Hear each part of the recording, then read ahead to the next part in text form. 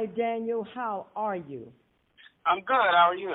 I'm doing good. Thank you so much for being a guest on my little podcast. I really appreciate you because I know you like really, really keeping really busy. I'm trying to stay busy here, but thank you for having me. Oh, I'm happy to have you. So, how has being on the road, challenged your personal space and your personal life, and how did the pandemic affect what you do and everything in your business? So, in regards to my personal life, I mean, I fortunately married. My wife was on tour when I met her. She was singing background for Lettuce.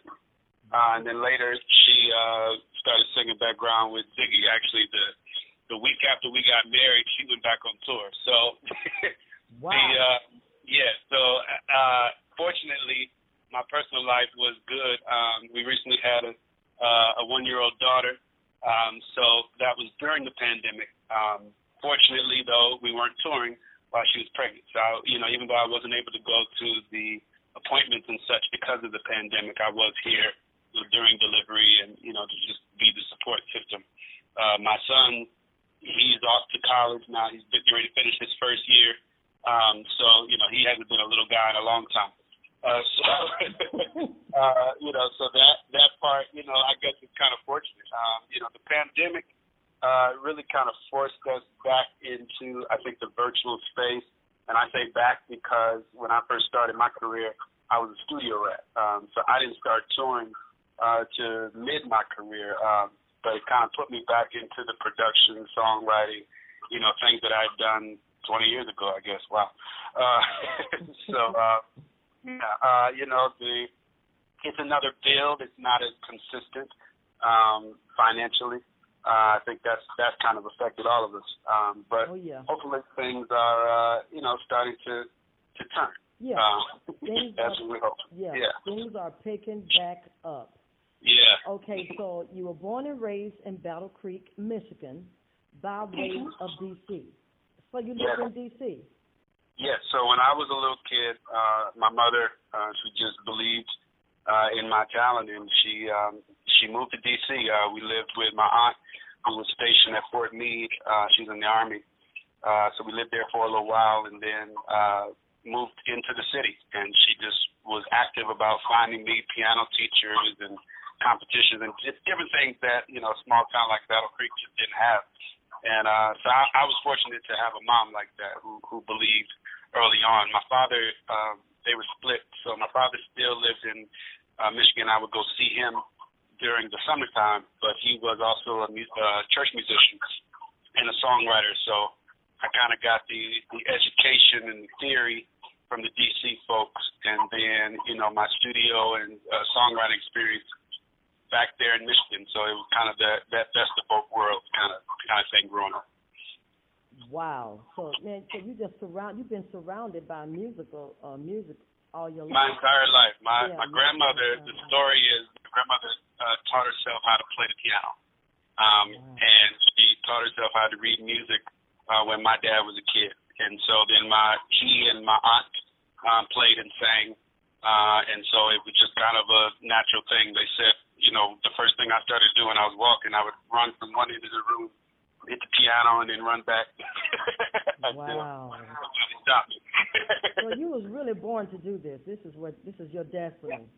I don't remember doing anything else or even being interested. I remember people trying to force me into sports and, some of the other things that boys were doing my age. But I think I played basketball maybe one summer, and I bent my finger, and that was it. I knew I could play the piano.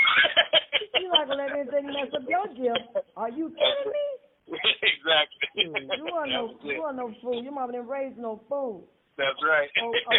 Okay, so you moved to the ATL in year 2000 and worked with the super group Jagged Edge with your roommate, and I guess he's also a musician. You all formed. Yes, so it was two roommates, Dwayne and Pierre. We came down, we were in college in Hartford, Connecticut, and there was a talent show that another girl was actually getting ready to go try out for. So we had been recording demos and such on her, really, because we were trying to hear what our songs would sound like on somebody else. and she asked us to go to the audition. And we said, sure, as support. And when we got there, we saw that it was Jagged Edge and their management holding on because they were from Hartford. And they didn't really care for her voice, but they asked her who wrote the song. And so here we walked in, and the rest is history. They literally moved us to Atlanta that summer, and just put us in the studio, just in that crash course. So this would have been in the era of like Let's Get Married and He Can't Love You. Oh yeah. So we were just right in the center of it as the young kids. And one of the guys, Kyle, he owned a house in Stone Mountain. It was in the corner of a cul-de-sac. Mm-hmm. And so he decided to call his home studio the Corner. And we were the Corner Boys. That was it. That's so cute. I love that, the Corner Boys. And so you all went on writing and producing for hits for Sierra, Carrie Hilson, Omarion, and so many others. Yeah, that was back in the days. Back in the days. Yeah, when Pro Tools was new. Mm-hmm. So a lot of the established engineers and producers didn't think that digital recording was going to be a thing because it didn't have the warmth sound of tape. But, we were kids. We were 18, 19 years old. We didn't know the difference. So, stick us in front of a computer, it could have crashed 1,000 times. We were diligent to go figure it out. Right. So I think we just caught that perfect storm in the early 2000s of the transition, which now is kind of secondhand. Everybody's on a laptop in the computer and working straight into the box. But back then, there were a lot of people that just rejected that and didn't think that it was going to last. And here we are. Wow. Little did they know. Yeah, exactly. Okay, so now you work for BET, so Monique's show. I've seen you on TV a few times. You are the co-music director for BET's Sunday's Best, Apollo Live, Super Bowl Gospel, the Trumpet Awards, Comic View. The list goes on and on. Now tell me, how did you get to be the co-music producer for the BET's Monique show? Funny story. So it kind of goes a little further back. When I first got the call for Sunday Best, Keisha Jackson, friend of us both, Millie Jackson's daughter, had got a call from Ray Chu, and they were looking for background singers for Sunday's Best. And so that was a brand new show then. They had only gone through first season. They'd done the first season in L.A., and they were bringing the second season here to Atlanta. So he was trying to do a local background thing. So she called me because, gospel music just ain't her thing. Keisha is Erykah Badu and Outkast, all the legends. Right. So she was like, I need you to help me put this together. And I said, okay, cool. So I actually gave her 3 singers, and she said, no, I need you to do it. Wow. Well, I've never sang background on that. Okay. She's like, but I trust you. You're going to help me out. And that's how it happened. So I met Ray Chu on that gig, and then I met Big Jim Wright on that gig. And Big Jim, I knew of him from the Sounds of Blackness, and I had done some gigs with Ann Nesby prior to that. So, he was just more of a legend to me. And then, when we met, for whatever reason, we just clicked. And I remember calling him after that show just to kind of link up. I was thinking about moving to L.A. at the time. Mm-hmm. He was like, well, no, don't move yet. I might have something coming up for you. And I said, okay, cool. And then lo and behold, Monique was starting a late night show. And she was looking for a house band, and he kind of put some people together. So he had Doc Powell, who used to play with Luther Vandross, and Deborah Killings, obviously, who he had asked me about her, and I was like, I don't really know Deborah, but I'm sure, she could be located. And, Deborah, I always call her the 4th member of TLC because all of the stuff, from Waterfalls to, Baby Baby Creep, all that stuff is Deborah on bass as well as background. And, I called her. She was like, okay, cool. And then we needed a drummer. And I asked him, I said, well, you work with Jack Lewis. You don't know Lil Jon? he was like, I heard of him, you know. So I called John, and, you know, John was down, and we became the Penthouse Players. After that show, I just kind of stayed in touch with Jim. We later built a studio here, and our initial goal was to just try to establish a different sound in R&B music.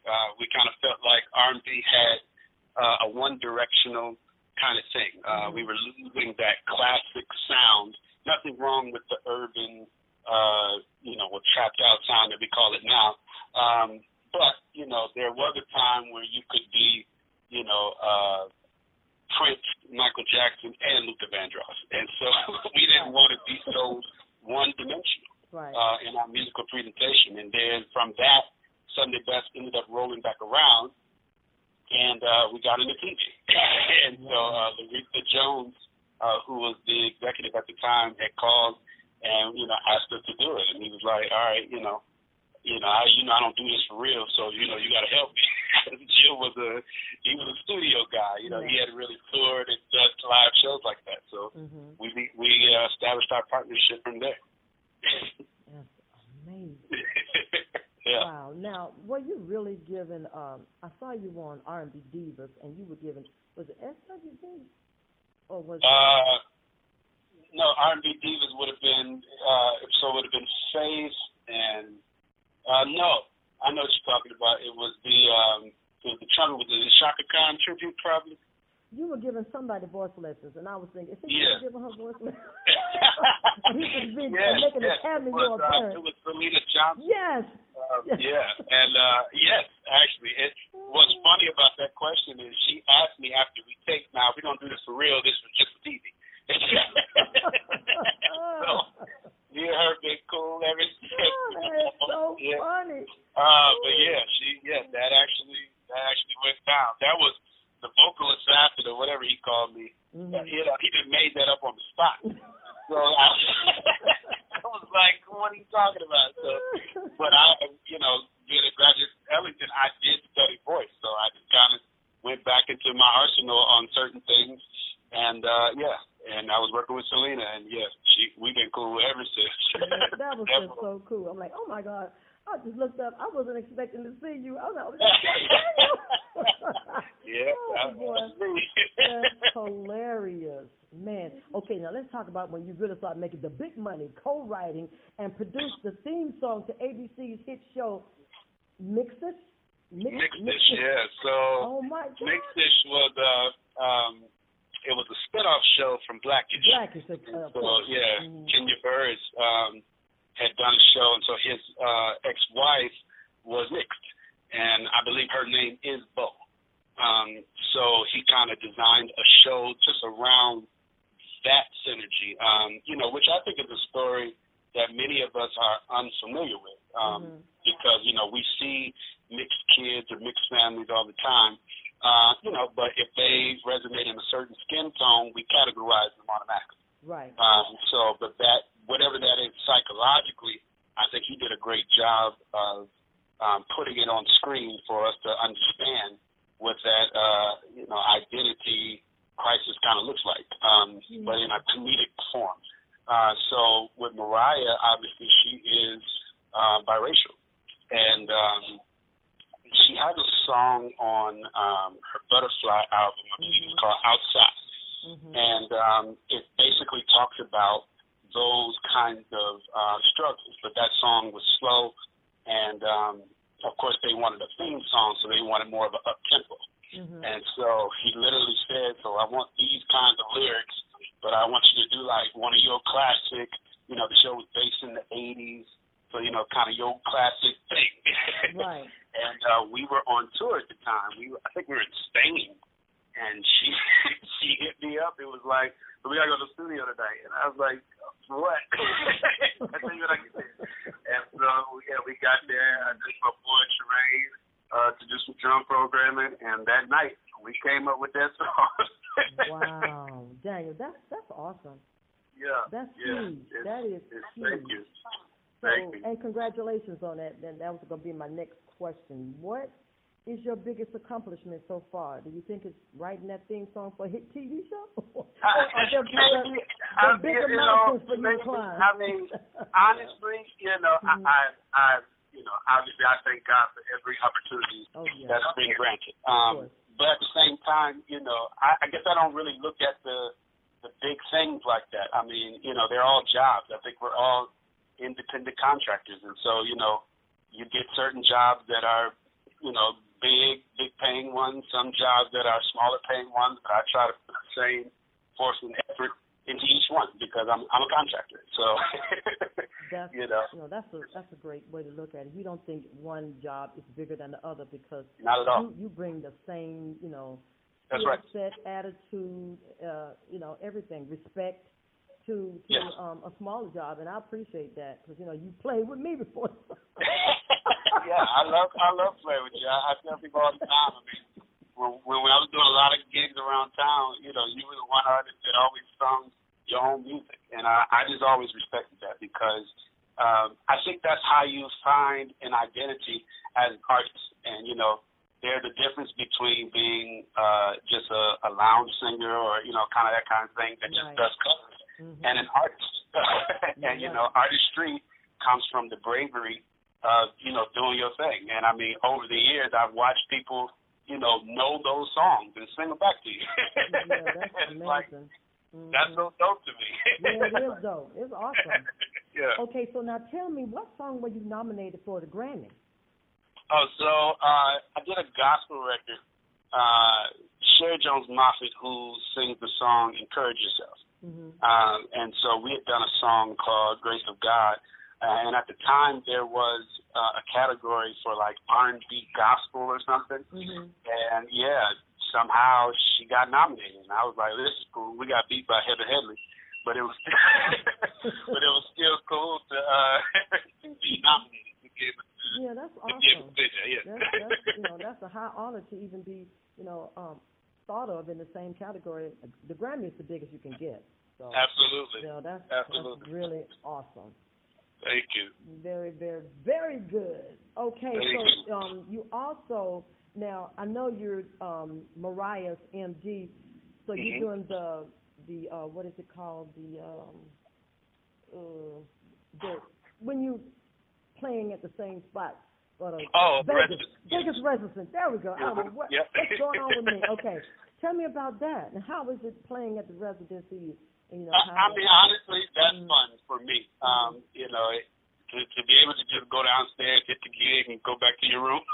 Isn't that fun? No travel, no gas, no worries and all that. Just sound checkers at this time. That's it. I mean, I thought it was great. We hopefully are coming back soon. Obviously, all the casinos are shut down during the pandemic. Right. But it's been great. She started with the #1 show. Which was really fun because she kind of took a journey. So, like, she literally went so Mariah has 19 #1 records. So she literally went from the very first one, Vision of Love, all the way through the rest of her catalog in chronological order. So you can really see that nostalgic change. I mean, to the point where she was dressing like she did when she first came out. Really? And you can see those evolutions from music videos on screen and just, all the things that was stage productions. And then later we went to another show called The Butterfly Returns, and that was more, I guess, catered towards, other hits because obviously Mariah has a lot of songs. Right. And so when we were limited to those #1, people wanted to hear other things, that they loved just as much, might have been #2. I mean, working with her is amazing because it is such a vast catalog. Yes. And, at the time when I first got the gig, I didn't know that she was the songwriter she is. And she wrote all of those songs from Vision of Love, moving forward. She never covered, anybody else's records herself other than the songs that were already known, like I'll Be There, right. Some of those kind of songs. But, I mean, even All I Want for Christmas, she wrote it. So it's just like taking that kind of journey and figuring out how to bring it alive night to night, was fun. Yeah. So do y'all like change up the format or just do the Same. We do. We do. I mean, obviously, some things are kind of stationary. But we would, there was always that moment where, she'd come to the piano and ask people what they want to hear. Mm-hmm. And, that's always, I learned that when I was with Anita Baker, because I want to talk about you playing with her as well. Yes, yeah, I mean, she too was that. She'd do like the first 4 or 5 songs, and then she'd literally say, she still does to this day, what do y'all want to hear? And, when you do that, you really got to know that person's catalog, because they might fire something off. I mean, Anita would fire something off from chapter 8. You'd be like, okay. Wow. And she's looking at you, to know it. And, her songs, obviously, they're not loops. You got to know them. Change all them chords, And, fortunately, both of them have great muscle memory. So they were always almost in the right key every time. Wow. So I didn't have to do too much guessing. Yeah. Okay, so what's the most fun you've ever had on stage? Who were you playing with? That's a hard one. I would say, though, one of my most fun moments probably is with the Jacksons, only because that's just me as a kid, looking at the Jackson 5 and just wanting to do that. And, working with the brothers. How is it working with the brothers? So the brothers are fun. They're jokesters. They really are brothers. Like, to us, they're like the Jackson 5, and it's a huge thing. Mm-hmm. But, like, to them, they're just family. So it's like, it's the jokesters and the pranks and all that. But what I did come to learn is, Michael Jackson obviously was one of the greatest entertainers of life. But that foundation from his music really stemmed from them. I mean, not just Tito and Jermaine's guitar and bass, but, when Jackie can explain a groove and how it's supposed to feel and what the kick pattern should do, or, Randy sitting there showing me certain voicings, it was just like, oh, wow, like this was like really a straight up group. Yeah, they were real. They were the real deal. It was something for real, and then so you put Michael Jackson on top of that foundation, it's just icing on the cake. Yeah. And so, the gig itself is just a sing-along. And honestly, it doesn't really, it feels a little surreal until they start dancing. Like, we would start the shows with Can You Feel It? Mm-hmm. And once they go, like, it's a non-stop. And it's just like, you're doing every dance, singing everything, and you remember all of that stuff. It's like, wow. Memories. Yeah, exactly. Wow. So you had a lot of fun playing with them. Oh, yeah. Who else? Yeah, you said it was hard. That's a hard question. Who else can you say, I love that gig? I had the best. I mean, there's been so many. Obviously I love Anita. Anita goes back to my mom, just playing those records. Oh, yeah. And I learned a lot from Anita Baker. She was one of probably the only singer I have ever seen that understood, like, frequencies and compression ratios. Like, she could call out what frequency was ringing in the microphone at soundcheck. Wow. And, like, I'd never seen that. And she told me, she said, well, I never wanted any sound man to ruin my voice. Oh, yeah. And as singers, sometimes, you end up trying to scream over bad sound. That's when it was that her understanding how to talk their language to get, to what, that she's trying to get to. And that was amazing, a lesson learned. Another one, working with Jennifer Holliday, I was able to be in the presence of the late Marvin Hamlish, which was amazing. So she would do like these pop orchestra gigs. Mm-hmm. And so just be me and her, going to whatever city with the orchestra, and Marvin Hamlish would be the conductor.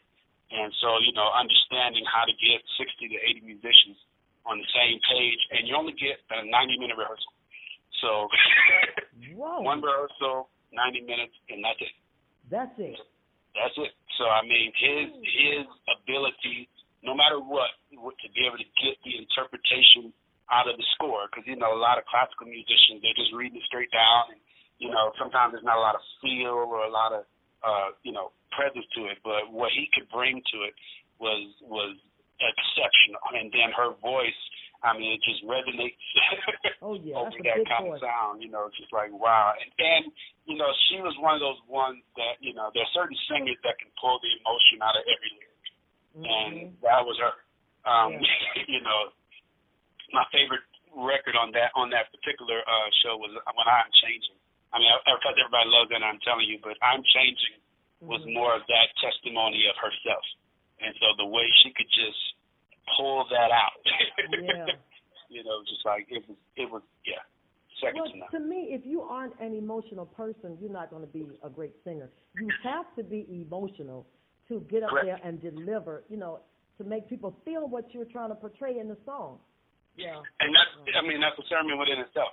You know, unfortunately, you know, music popping onto the algorithm space. So it's now about what's the BPM, what tempo, what plugs did you use, you know, what tuning device are you on, and you can tune and correct the feel right out of the song. But if you know, if you can, right. Now that's funny. Yeah, you can. It's just, I mean, it becomes very robotic. Yeah, it does. You know, but you know, those singers who just kind of understand how to just leave it on the record, and to be vulnerable enough to express yourself. You know, I think one of the greatest stories, you know, always is like that Aretha Franklin kind of story where, you know, okay, you have a 12-year-old girl who has a kid, then she has another one at 14, you know, and you never really knew her backstory.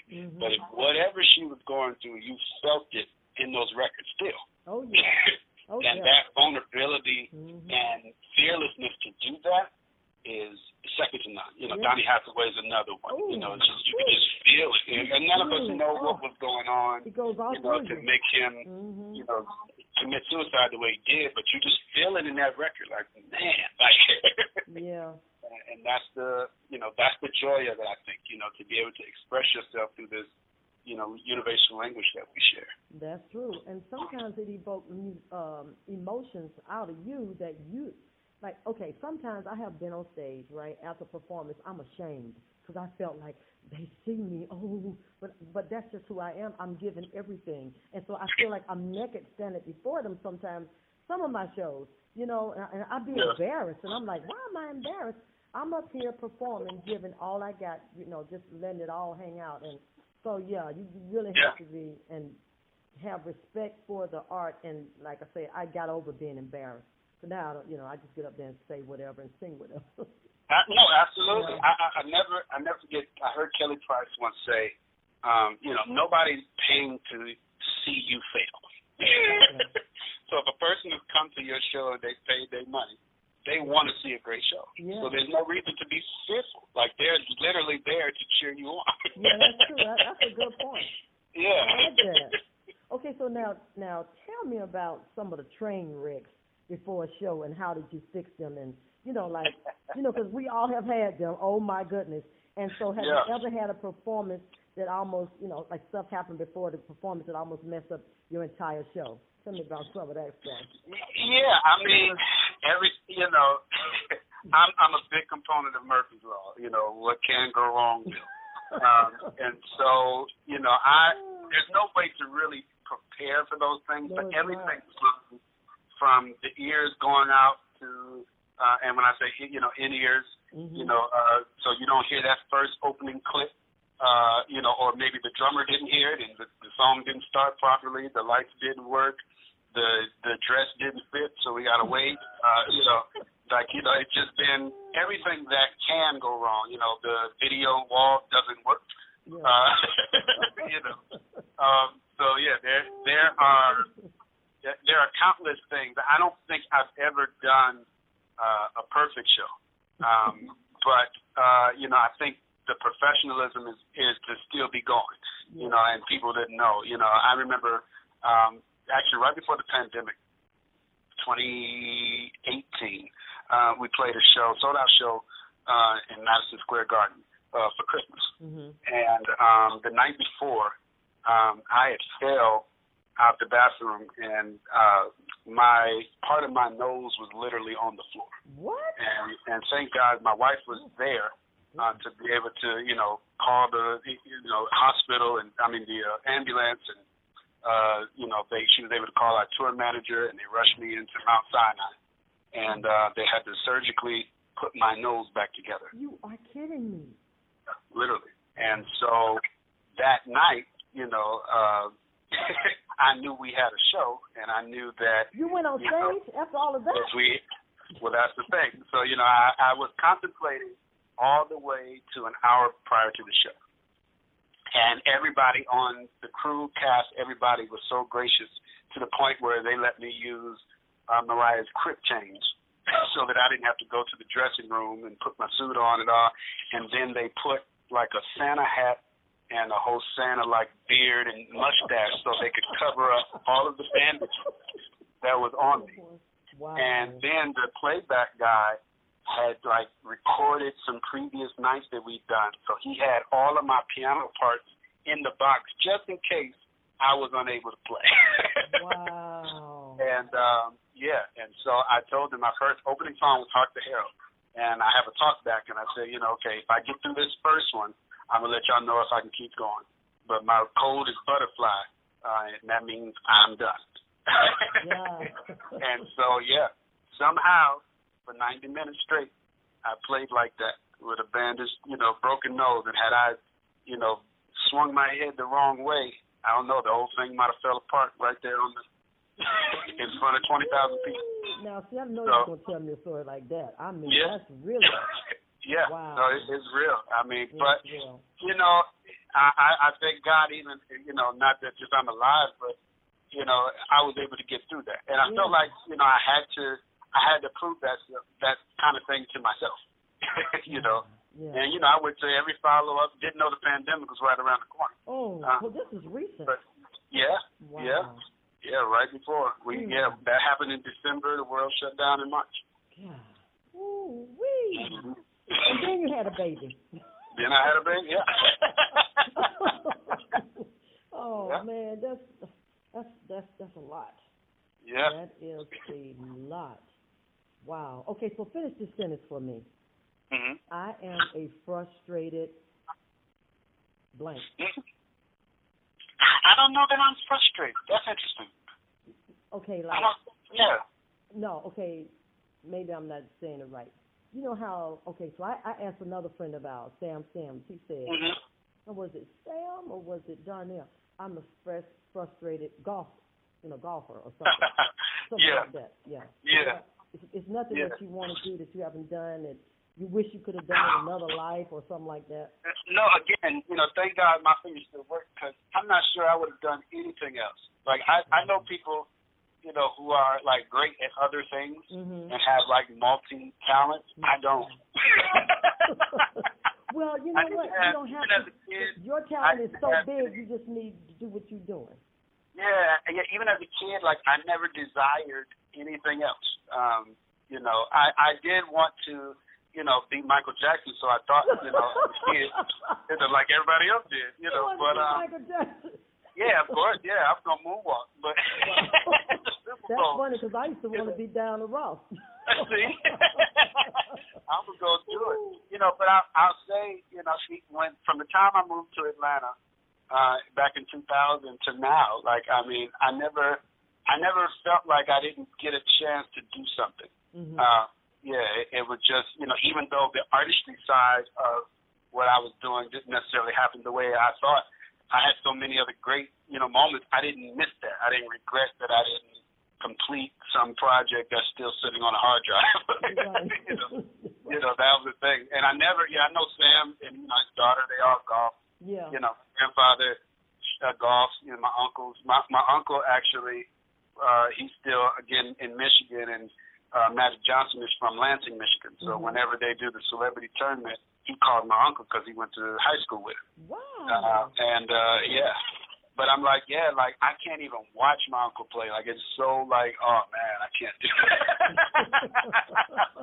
And my son, he's a big sports head. He wanted to be a sports telecaster at one point. Okay. He sits there and talks to me about everybody who's been traded, all of the stats, and I'm so lost. But I'm just listening this is great. I am so impressed by people that know all the stats for all the players. I know people like that too. I'm in amazement. So wow. I keep taking time, but I was never big into video games. Nothing my contemporaries did.